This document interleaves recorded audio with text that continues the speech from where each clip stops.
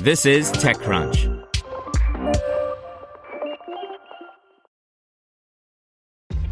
This episode is brought to you by ShipStation.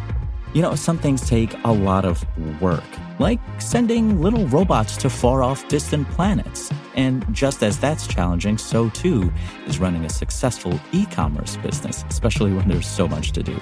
So I want to introduce you all to ShipStation. Now, I love using ShipStation because of its easy-to-use dashboard, which makes managing orders and printing labels a breeze and super smooth. Oh, and the customer service is just out of this world.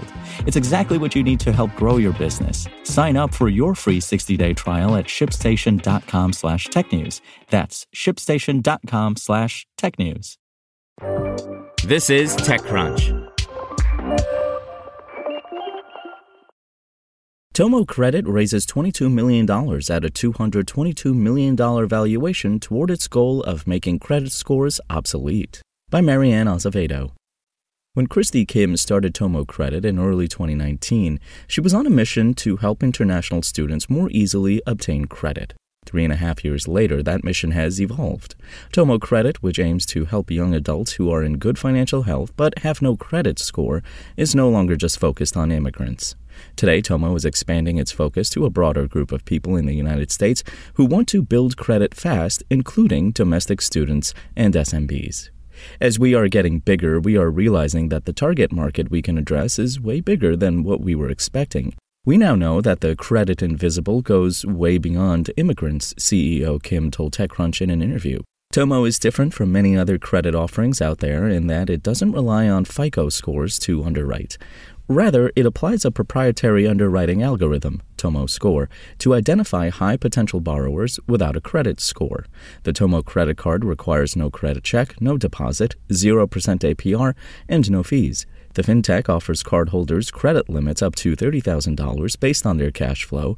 It makes its money only off of interchange fees charged to merchants, not off consumers directly. Sounds risky? Well, it is. But Kim maintains that the company's default rate at 0.11% doesn't reflect that risk. For context, American Express reports a 2.5% default rate. Our customers spend thousands per month, way more than any other fintech customers, she said. We learned this by talking to other neobanks. Our customers are not in financial trouble. Once you identify them and give them a card, they spend a lot and don't default. Our performance has been great, and that gave us and our investors the confidence to scale.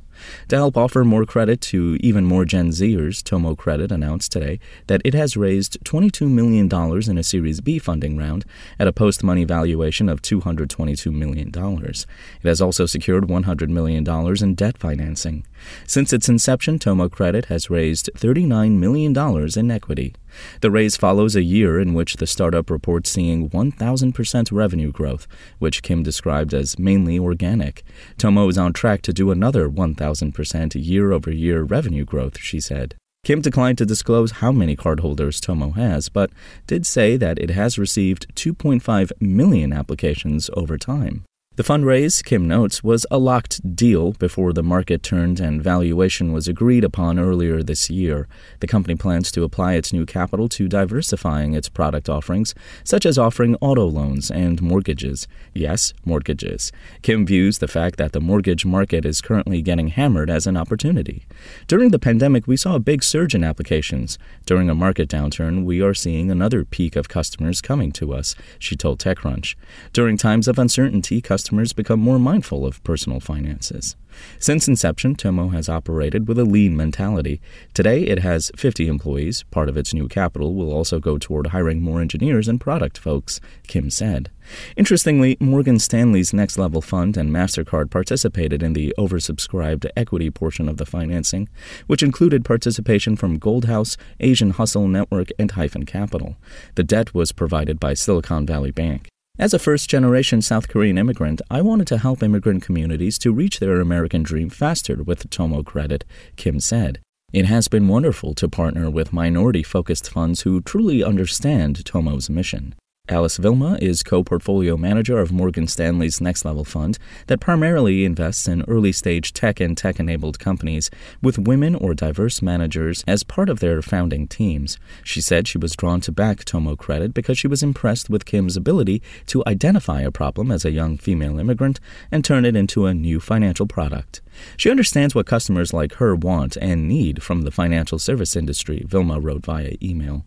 We are excited to be a part of Tomo's credit journey as it works to democratize access to credit and build a more inclusive credit landscape. Marianne Azevedo's weekly fintech newsletter, The Interchange, launched on May 1st. Sign up in a link embedded in the text version of this article to get it in your inbox. Spoken Layer. Want to learn how you can make smarter decisions with your money? Well, I've got the podcast for you. I'm Sean Piles, and I host NerdWallet's Smart Money Podcast. Our show features our team of nerds, personal finance experts in credit cards, banking, investing, and more. And they'll help you make the most of your money while cutting through the clutter and misinformation in today's world of personal finance. You'll get clarity on strategies to help you build your wealth, invest wisely, shop for financial products, and plan for major life events. Listen to NerdWallet's Smart Money Podcast wherever you get your podcasts.